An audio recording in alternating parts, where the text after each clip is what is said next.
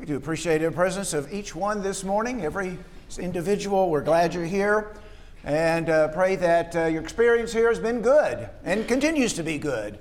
So we worship together and spend time, a little bit of time in prayer together and singing a few songs together and just encouraging ourselves, building ourselves up, getting ourselves ready to face the world this week. And so we really appreciate everybody taking the time to be here. How important is that, to be here, to experience this encouragement, to have our children here exposed to this kind of environment. And so just a wonderful opportunity. I'll invite you to turn to the book of Matthew today. We're talking about some passages that summarize for us what the Lord requires of us. In fact, we've taken that kind of as a title for this series of lessons, looking at these several different passages. What does the Lord require of you? And so I'll just kind of go back over some of the passages, or the passages that we've looked at. We looked at Deuteronomy chapter 10.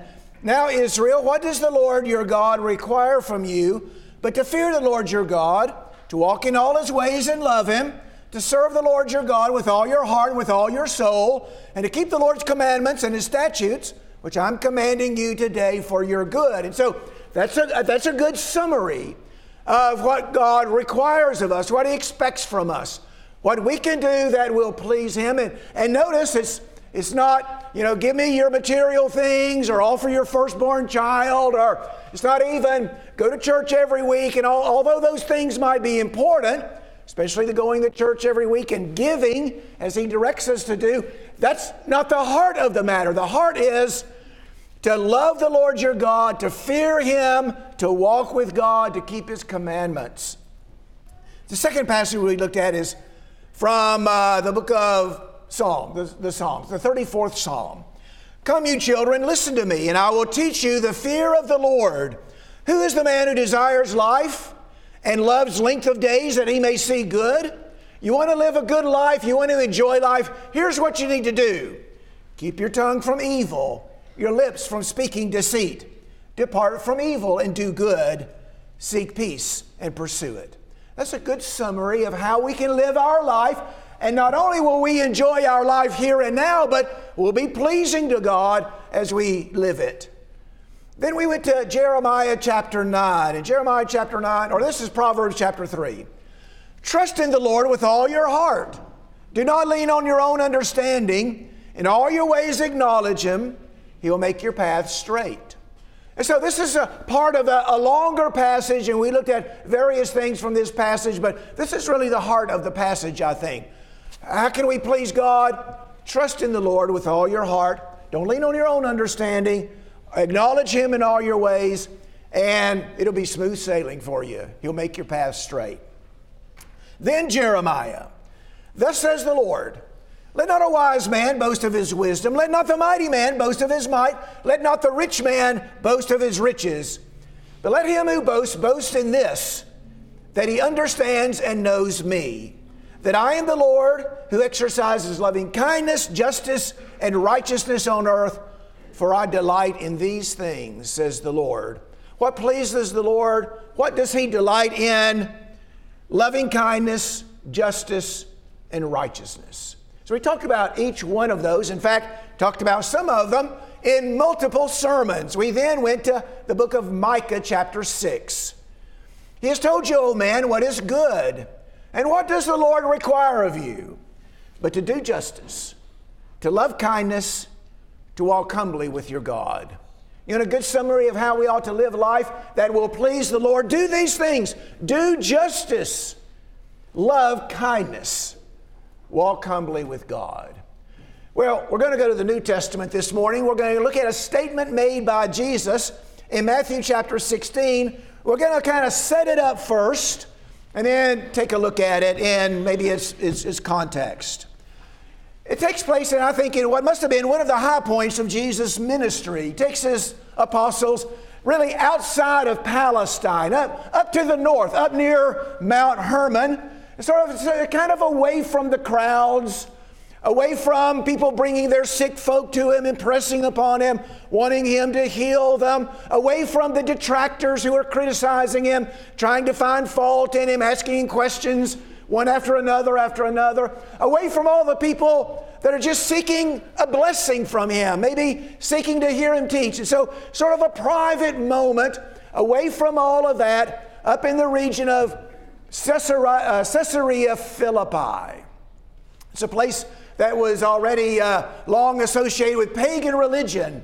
And so here is Jesus, the Son of God, the Messiah. He's with his closest associates, the apostles, and kind of a private moment with them. And he asks them, "Who do men say that I am?" What are people saying out there? You know, you go and you circulate among the people. What are they saying about, who do they think I am? And they say, well, you know, there's a variety of opinion.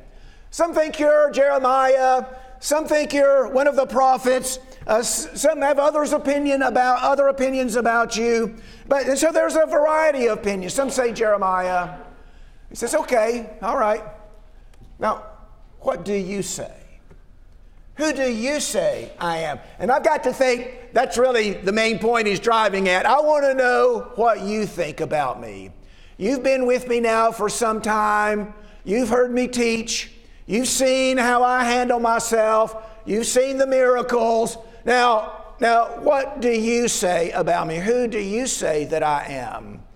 And you'll remember that Peter speaks up and he says, you are the Christ, the Son of the living God. No doubt, reflecting the opinion of all the apostles. I'm sure in their private moments, they've talked about that. Who do you think he is? Did you see that? What do you think about that? What's your opinion of him? What's your opinion of him? And so they've come to this conclusion. We believe that you are the Christ, the Son of the living God. It doesn't explicitly say, but I imagine Jesus has a sense of relief perhaps, or some satisfaction when he hears Peter say that. He blesses him. Blessed are you, Simon Bar-Jonah. Flesh and blood did not reveal this to you, but my Father who is in heaven. You're getting it. You're coming to understand. You're getting the message. It's coming through. You've learned and become convinced that, yes, I am the Christ, the Son of the living God, and that's right. But now, Jesus has to explain to them what kind of Christ he's going to be. Now, you've become convinced that I am the Christ. You're right about that. Blessed are you, Simon Bar-Jonah. You got it right. Now, let me explain what my task as the Messiah is. It may not be what you expect. And so verse 21 says, from that time, Jesus began to show his disciples that he must go to Jerusalem, suffer many things from the elders and chief priests and scribes, and be killed and raised up on the third day. And so that's got to be a shock. You're the Christ. You're the Messiah. You're the deliverer. You're the Savior. You're the one who's going to rescue us. Let me tell you what's going to happen to me. I'm going to Jerusalem. I'm going to be betrayed, and I'm going to be killed. The third day, I'm going to be raised up. Peter is so taken by that, he just rejects it altogether. This will never happen to you. We're just not going to let this happen. And Jesus rebukes him. Get behind me, Satan. You're a stumbling block to me. You're not setting your mind on God's interests, but man's. Now we know what Jesus meant when he said, I'm going to Jerusalem and I'm going to be killed. What he means is I'm going to Jerusalem and I'm going to be crucified. He didn't mean I'm going to suffer a tragic accident. He meant I'm going there and I'm going to be crucified. He knew that from the very beginning. And when he tells Peter, get behind me, Satan, you're a stumbling block, he's essentially saying to him, either get on board or get out of the way. You know, because this is my mission. I'm going to Jerusalem and I'm going to be crucified. And again, he knew that from the very beginning, from the very outset. You might remember in John chapter 3 and verse 14, in his conversation with Nicodemus, Jesus says, as Moses lifted up the serpent in the wilderness, even so the Son of Man must be lifted up. And so Jesus knew that he was going to be lifted up. Now in chapter 12 of John, we learn that expression to be lifted up, when Jesus says that, he indicates what kind of death he was going to die. So that's John 12 and verse 32. If I am lifted up from the earth, I'll draw all men to myself. He was saying this to indicate the kind of death by which he would die. And so when he says, I'm going to be lifted up, he means I'm going to be lifted up on the cross. I'm going to be crucified. I'm going to Jerusalem and I'm going to be killed. I'm going to be crucified. Matthew 16 is not the only place where Jesus talks about that. If you look at chapter 17 and verse 22, it says, while they were gathering together in Galilee, Jesus said to them, the Son of Man is going to be delivered into the hands of men, and they will kill him.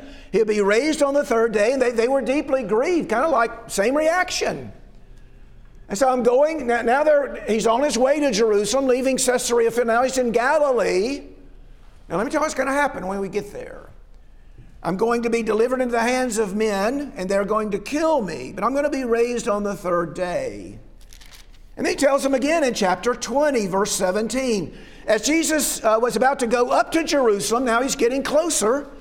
He's about to go up to Jerusalem. He took the 12 disciples aside by themselves, and on the way he said to them, behold, we're going up to Jerusalem. The Son of Man will be delivered to the chief priests and scribes. They will condemn him to death. They'll hand him over to the Gentiles to mock and discourage and crucify him. And on the third day, he'll be raised up. And so he's telling them this all along the way. This is what's going to happen. And so you got a high point of Jesus' ministry. You're the Christ, the Son of the living God. That's great. You got it. I'm glad you understand. Now, let me tell you what my mission is. It's not what you expect.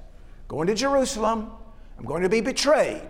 I'm going to be delivered into the hands of the Gentiles. I'm going to be mocked. I'm going to be crucified. Now on the third day, I'll be raised up. I think they didn't understand what that last part meant until he actually was raised up. But that's what Jesus is telling. He's trying to prepare them. All four Gospels tell us that's exactly what happened. That Jesus went to Jerusalem. He was betrayed. He was delivered over into the hands of the Gentiles, the Romans, who nailed him to the cross. You can look at that in all four gospel accounts. Matthew chapter 26 is Matthew's account of the crucifixion. And thought we might just read a few selected verses. Matthew chapter 27, not 26. Verse 26. Then he released Barabbas for them, and after having been scourged, he handed him over to be crucified. The soldiers of the governor took Jesus into the praetorium and gathered the whole Roman cohort around him. They stripped him, put a scarlet robe on him, and after twisting together a crown of thorns, they put it on his head, a reed in his right hand. They knelt down before him and mocked him, saying, Hail, King of the Jews. They spat on him. They took the reed and began to hit him on the head, beat him on the head. And after they had mocked him, they took the scarlet robe off him and put on his own garments and led him away to crucify him. Verse 33. When they came to a place called Golgotha, which means the place of a skull, they gave him wine to drink mixed with gall, and after tasting it, he was unwilling to drink. When they had crucified him, they divided up his garments among themselves by casting lots. At that time, verse 38, 2 robbers were crucified with him, one on the right and one on the left, and those passing by were hurling abuse at him, wagging their heads. Verse 46, about the 9th hour, Jesus cried out with a loud voice, saying, Eli, Eli, lama sabachthani. That is, my God, why have you forsaken me? Verse 48, immediately one of them ran, taking a sponge, he filled it with sour wine, put it on a reed, and gave it to him to drink. Verse 50, Jesus cried out again with a loud voice and yielded up his spirit. Just a few verses describing what Jesus told them would happen. He's betrayed by his own disciple, Judas. He's given into the hands of the Romans. They nail him to the cross and he's killed. Crucifixion was just a brutal, absolutely brutal, gruesome, inefficient form of execution. It is inefficient, isn't it? It's not efficient at all. It's very inefficient. It's not quick and clean, and it drags out over a long period of time. It's just agony for the victim. Writers suggest that the people who are carrying out the execution, the crucifixion, no holds barred, pretty much do what they wanted to the victim. Here's how the ancient writers describe crucifixion: the extreme penalty, the worst of deaths, the terrible cross. The victim is executed in a shameful way. It's the most wretched of deaths, an utterly offensive affair. the utmost indignity, a horrific, disgusting business. They spoke of the terror of the cross. It was meant to completely humiliate the victim. It was done in public. The victim was stripped of his clothes. Those passing by could insult and abuse the victim. It was shameful to him, to the victim. It was shameful for his family. It was shameful for his associates and friends. And Jesus knew all of this going in, and he endured it all nonetheless. Because in the cross he was providing the necessary sacrifice to atone for your sin and for my sin. Ephesians 5 verse 2, Christ loved us and gave himself up for us, a fragrant offering and sacrifice to God. Now with all of that in mind, let's go back to Matthew chapter 16. Now Jesus is telling them, I'm going to go to Jerusalem, I'm going to be killed, and so forth. In verse 24, he says to his disciples, now if anyone wishes to come after me, he must deny himself, take up his cross, and follow me. Oh, you think I'm the Messiah? You think I'm the Christ? You want to be on my team? You think I'm going to go in and win the victory? We're going to just overcome all opponents? Let me tell you what it takes to be on my side, to be one of my followers. It means you must deny yourself. It means you must take up your cross and follow me. I'm not sure they understood all of that. It may be that they had the reaction, what in the world are you talking about? What do you mean take up our cross? Surely not that. But these are the things that are required of Jesus' disciples. When Jesus wanted to, in a nutshell, in a kind of a summation, say, here's what it means, here's what it takes, here's what's required to be my disciple. These are the three things that he says. You must deny yourself. To deny yourself is explained in the next verse. Whoever wishes to save his life will lose it, but whoever loses his life for my sake will find it. And so to deny ourselves means to give up our lives, to lose our lives, not physically, but to give up our lives to follow him, to serve him, to promote his interests. We know what it means to deny something. It means to say no to it. It means to disclaim a connection with it, to disavow it. That's from the dictionary. To deny something means to disclaim a connection with it. I am no longer connected with that thing, whatever it is we're denying. I'm not associated with that any longer. What's the best known case of someone denying something in the Bible, in the New Testament especially? What's the best known case? Somebody who denies something. Well, that's Peter, isn't it? That's the best known case. You find it in Matthew chapter 26. Jesus is being tried and Peter is following from a distance. He finds himself with those who are not disciples of Jesus. They put the pressure on Jesus, on Peter. You're one of his disciples, aren't you? No. I don't know the man. A little bit later, oh, you're one of his disciples. I know. No, I'm not. I don't know him. He's disavowing any connection with Jesus. He's saying no to Jesus. He's rejecting Jesus. Oh, your speech gives you away. You're a Galilean. You must be associated with him. He began to curse and swear. I don't know the man. Don't know him. Now that's denial. Now, I'm not saying we need to do what Peter did. We need to do what Peter did on that occasion about Christ, about our own lives, about our own interests, our own ambitions, our own goals, all of that, our own interests. We say no to them, disavow our connection to them to serve Christ. Christ is our ambition. Christ is our goal. Christ is our interest, not self. There are those who did this. I think about Paul, for example. Now, Peter is a good example of that. He gave his life to Christ. Now, he stumbled on that one occasion, but of course, he becomes very faithful, very devoted to the cause of Christ. And so he repents and does better. But Galatians chapter 2 talks about Paul. Paul says, now I've been crucified with Christ. It's no longer I who live. It's no longer I who live. That's self-denial, isn't it? But Christ lives in me. Now he'd learned, hadn't he, what it takes to be a disciple of Jesus, to deny self and follow him. It's no longer I who live, but Christ lives in me. And the life which now I live in the flesh, I live by faith in the Son of God, who loved me and gave himself up for me. You know, the Macedonians, they learned to deny themselves. In 2 Corinthians chapter 8, Paul is encouraging the Corinthians to give money. They'd made a promise that they would do so, but to give money to help needy Christians back in Jerusalem. And he uses the Macedonians as an example. And so they're very poor. The Macedonians very poor, in deep poverty, Paul says, but they gave generously. Now, how could they do that? They're very poor, and yet they gave really beyond their ability. Well, verse 5 says, they first gave themselves to the Lord. And so see, they had learned to deny self and follow the Lord. And so they first gave themselves to the Lord, and then their willingness to give, their material things, simply followed. John the Baptist is one who learned to deny self and exalt Christ. Remember the words of John? I must decrease, he must increase. Is that true in our lives? Less and less of me, more and more of Christ.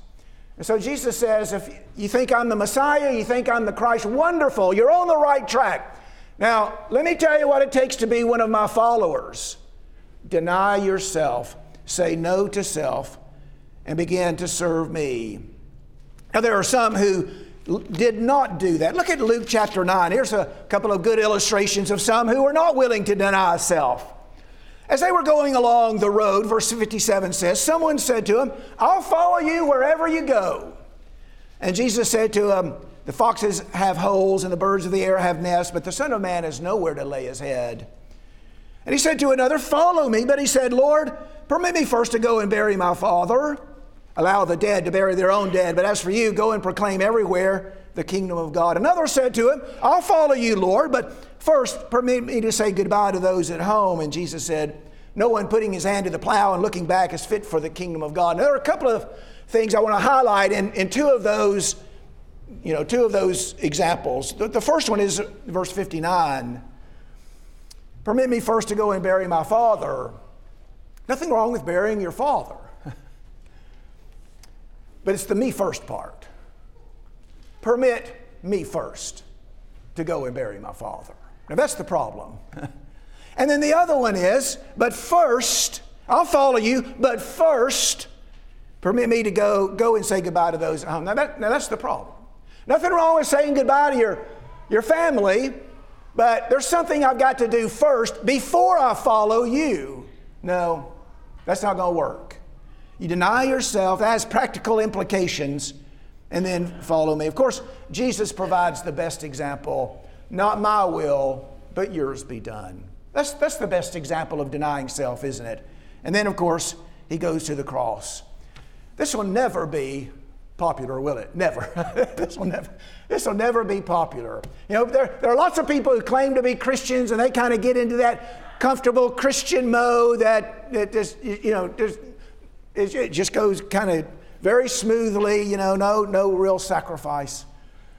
But being a true disciple is just completely counter to everything our culture promotes. See, the culture promotes me first. Me first. I'm going to get mine. Now you get yours if you can, but I'm going to get mine. But Jesus says, no, me first. That means deny self and follow him. The second thing that he requires here, of course, is to take up, each person is to take up his cross. What does that mean, to take up the cross? Each one of us is to take up our cross. Well, it doesn't mean to endure the sufferings common to people. Now, we use the expression like that sometimes. Oh, I got some bad arthritis, but I guess that's just my cross to bear. No, that's not what Jesus is talking about. He's not talking about you've got to endure the ailments and injuries and illnesses and setbacks that are the common lot of men. That's not really what he means. It means these things: making the necessary sacrifices involved in being a disciple of Jesus. The cross was a sacrifice. We've already seen that, Ephesians chapter 5, verse 2. If we're going to take, each one of us take up his cross or her cross, we've got to be willing to make the necessary sacrifices involved in being a Christian. That may mean sacrificing material things. It may mean sacrificing income. It may mean sacrificing family relationships. It may mean sacrificing friendship relationships. It might mean sacrificing a job or a goal or an ambition. You see, being a disciple of Jesus comes with a price. There's a price to be paid. Now, there's a price to be paid for every decision we make. If we reject being a disciple, there's a price to be paid. But there's a price to be paid for being a disciple. What is it? It's taking up your cross and following him, making the necessary sacrifices. It means humbling ourselves. That's Philippians chapter 2, verse 8. He humbled himself, becoming obedient to the point of death. Imagine, we've talked about crucifixion. We talked about, we read a few verses about the crucifixion, talked about what ancient writers said about it. Imagine the creator of the universe dying stripped on a Roman cross. That's humility, isn't it? That's a person humbling himself. It means eliminating the pride that would prevent us from stooping to serve others. Jesus kneels down and washes his disciples' feet, eliminating the pride that would prevent us from stooping to serve others. And so whenever we're called on to do this or that task that seems beneath us, do it in his name. That's our cross to bear. It means humbling ourselves. It means being obedient. He became obedient to the point of death, the death on the cross. Philippians chapter 2 and verse 8. The test of obedience comes when we prefer not to obey. That's the test. When it's inconvenient to obey, when we really don't want to obey, when it's costly to obey, when it hurts us to obey. That's the test of true obedience. You see, if we obey when it doesn't hurt, if we obey only when it's convenient, if we obey when it doesn't cost us anything, and then in other times, I'm not sure I'm going to do that. We're not obeying at all, really. We're doing our own will. We're doing what God asks us to do when it passes our own will. No, obedience in all things, that's our cross to bear. It means being willing to suffer for the cause of Christ. I suppose if we associate anything with the cross, it would be suffering. Christ suffered for you, leaving you an example that you should follow in his steps. 1 Peter chapter 2, verse 21. We can ask ourselves this question: have I suffered in any way as a disciple? Look over the course of your life. Have I suffered in any way as a disciple? In 2 Timothy chapter 3, verse 12, all who would live godly in Christ Jesus, some versions say, will suffer persecution, will experience persecution, will experience some kind of suffering. Where have I suffered because I'm a Christian? To suffer as a disciple, that's our cross to bear. These disciples must have been at a loss to understand what Jesus meant. He was the Messiah. He was going to deliver them. What did he mean? Every disciple must bear his cross. Well, we've reflected on that some. And then the third thing he says is, now follow me. We've been preaching and will continue to teach a series of lessons based on Revelation chapter 14 and verse 4, where these victorious disciples followed the Lamb wherever he went. That's what we want to do. We want to follow Christ, follow the Lamb wherever he goes. No doubt in Revelation 14, that's to death. They followed the Lamb wherever he went, even if it meant to death. Our lessons are going to be on things like following Jesus to the temple, where I must be about my Father's business. Following Jesus to the Jordan, where Jesus was baptized. We want to follow Jesus wherever he goes, even to being baptized. Following Jesus into the wilderness, where he'll be tempted, lesson on temptation. Following Jesus into Galilee, a lesson on teaching and reaching out to others. Following Jesus to Gethsemane, a lesson on prayer and dependence on God. Following Jesus to the cross, we've talked about that some. Following Jesus in his resurrection, raised to walk in a new life. and following Jesus to the right hand of God, a lesson on going to heaven. Now, not everybody is willing to follow Jesus wherever he goes. You see, self-denial is required to do that. The Pharisees certainly were not willing to follow Jesus wherever he went. They were unbelievers. The rich young ruler thought he was willing to follow, but it turns out that he wasn't. Some disciples in John chapter 6, after listening to Jesus, said, "This is a hard saying. Who can accept it?" And then in verse 66, they turned back and didn't follow him anymore. However, others are willing to follow him wherever he goes. Look at Mark chapter 1. A couple of quick examples there. Mark chapter 1, Jesus sees Peter and Andrew in a boat, and he invites them to come and follow him. And it says they got out of the boat, immediately left their nets, and followed him. You see, following Jesus wherever he goes means leaving material things behind. They got out of the boat, they left their nets behind, left the worldly things behind to follow Jesus. And then in the very next verse, he sees James and John, and they're mending their nets, and he calls them, and they left their father Zebedee in the boat with the hired servants and went away to follow him. You see, following Jesus wherever he goes means leaving those earthly relationships behind. And so, some are not willing to follow Jesus, but some are. In John chapter 6 and verse 68, after those disciples turn away and don't follow after him any longer, Jesus turns to the apostles and says, "What about you? Are you going to leave as well?" Do you remember what Peter says? "To whom shall we go? You have the words of eternal life. Where are we going to go?" You have the words. We're going to follow you. I'm sure he understood the totality of what that meant, but he certainly expressed a noble idea. We're going to follow you. There's no one else. Are we willing to follow Christ wherever he goes? Are we willing to say, if Jesus taught it, I'll do it. If Jesus lived it, I'll live it. That's following Christ wherever he goes. What's required of disciples? When Jesus wanted to summarize that in a brief statement, this is what he said: "If anyone wishes to come after me, if you think I'm the Christ, the Savior, the Deliverer, and you want to be with me, here's what you got to do. Deny yourself, take up your cross, and follow me." Let's pray together. Our Father in heaven, we're thankful for this opportunity to come together and to worship you. And Father, we pray that the things that we've done today have been pleasing to you. We're thankful for your word, that we can look into it, that we can learn from it, that we can learn the things that you ask of us, that you want to see and find in us. And help us, Father, to take these messages and live them out in our lives, to make them part of our heart and part of our thinking and part of our behavior as well. Father, we understand, we believe, we're convinced that Jesus is the Christ, the Son of the living God. We want to follow him. We want to be among his disciples. Help us, Father, each day to think less of self and more of him.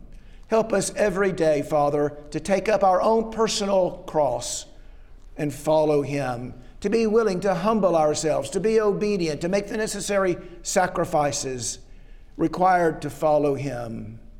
And Father, help us to follow him wherever he goes, through times of ease, but times of difficulty as well. Help us, Father, as we follow him, to bear up under all circumstances, to meet all challenges as he did. Help us to follow his example and walk in his steps.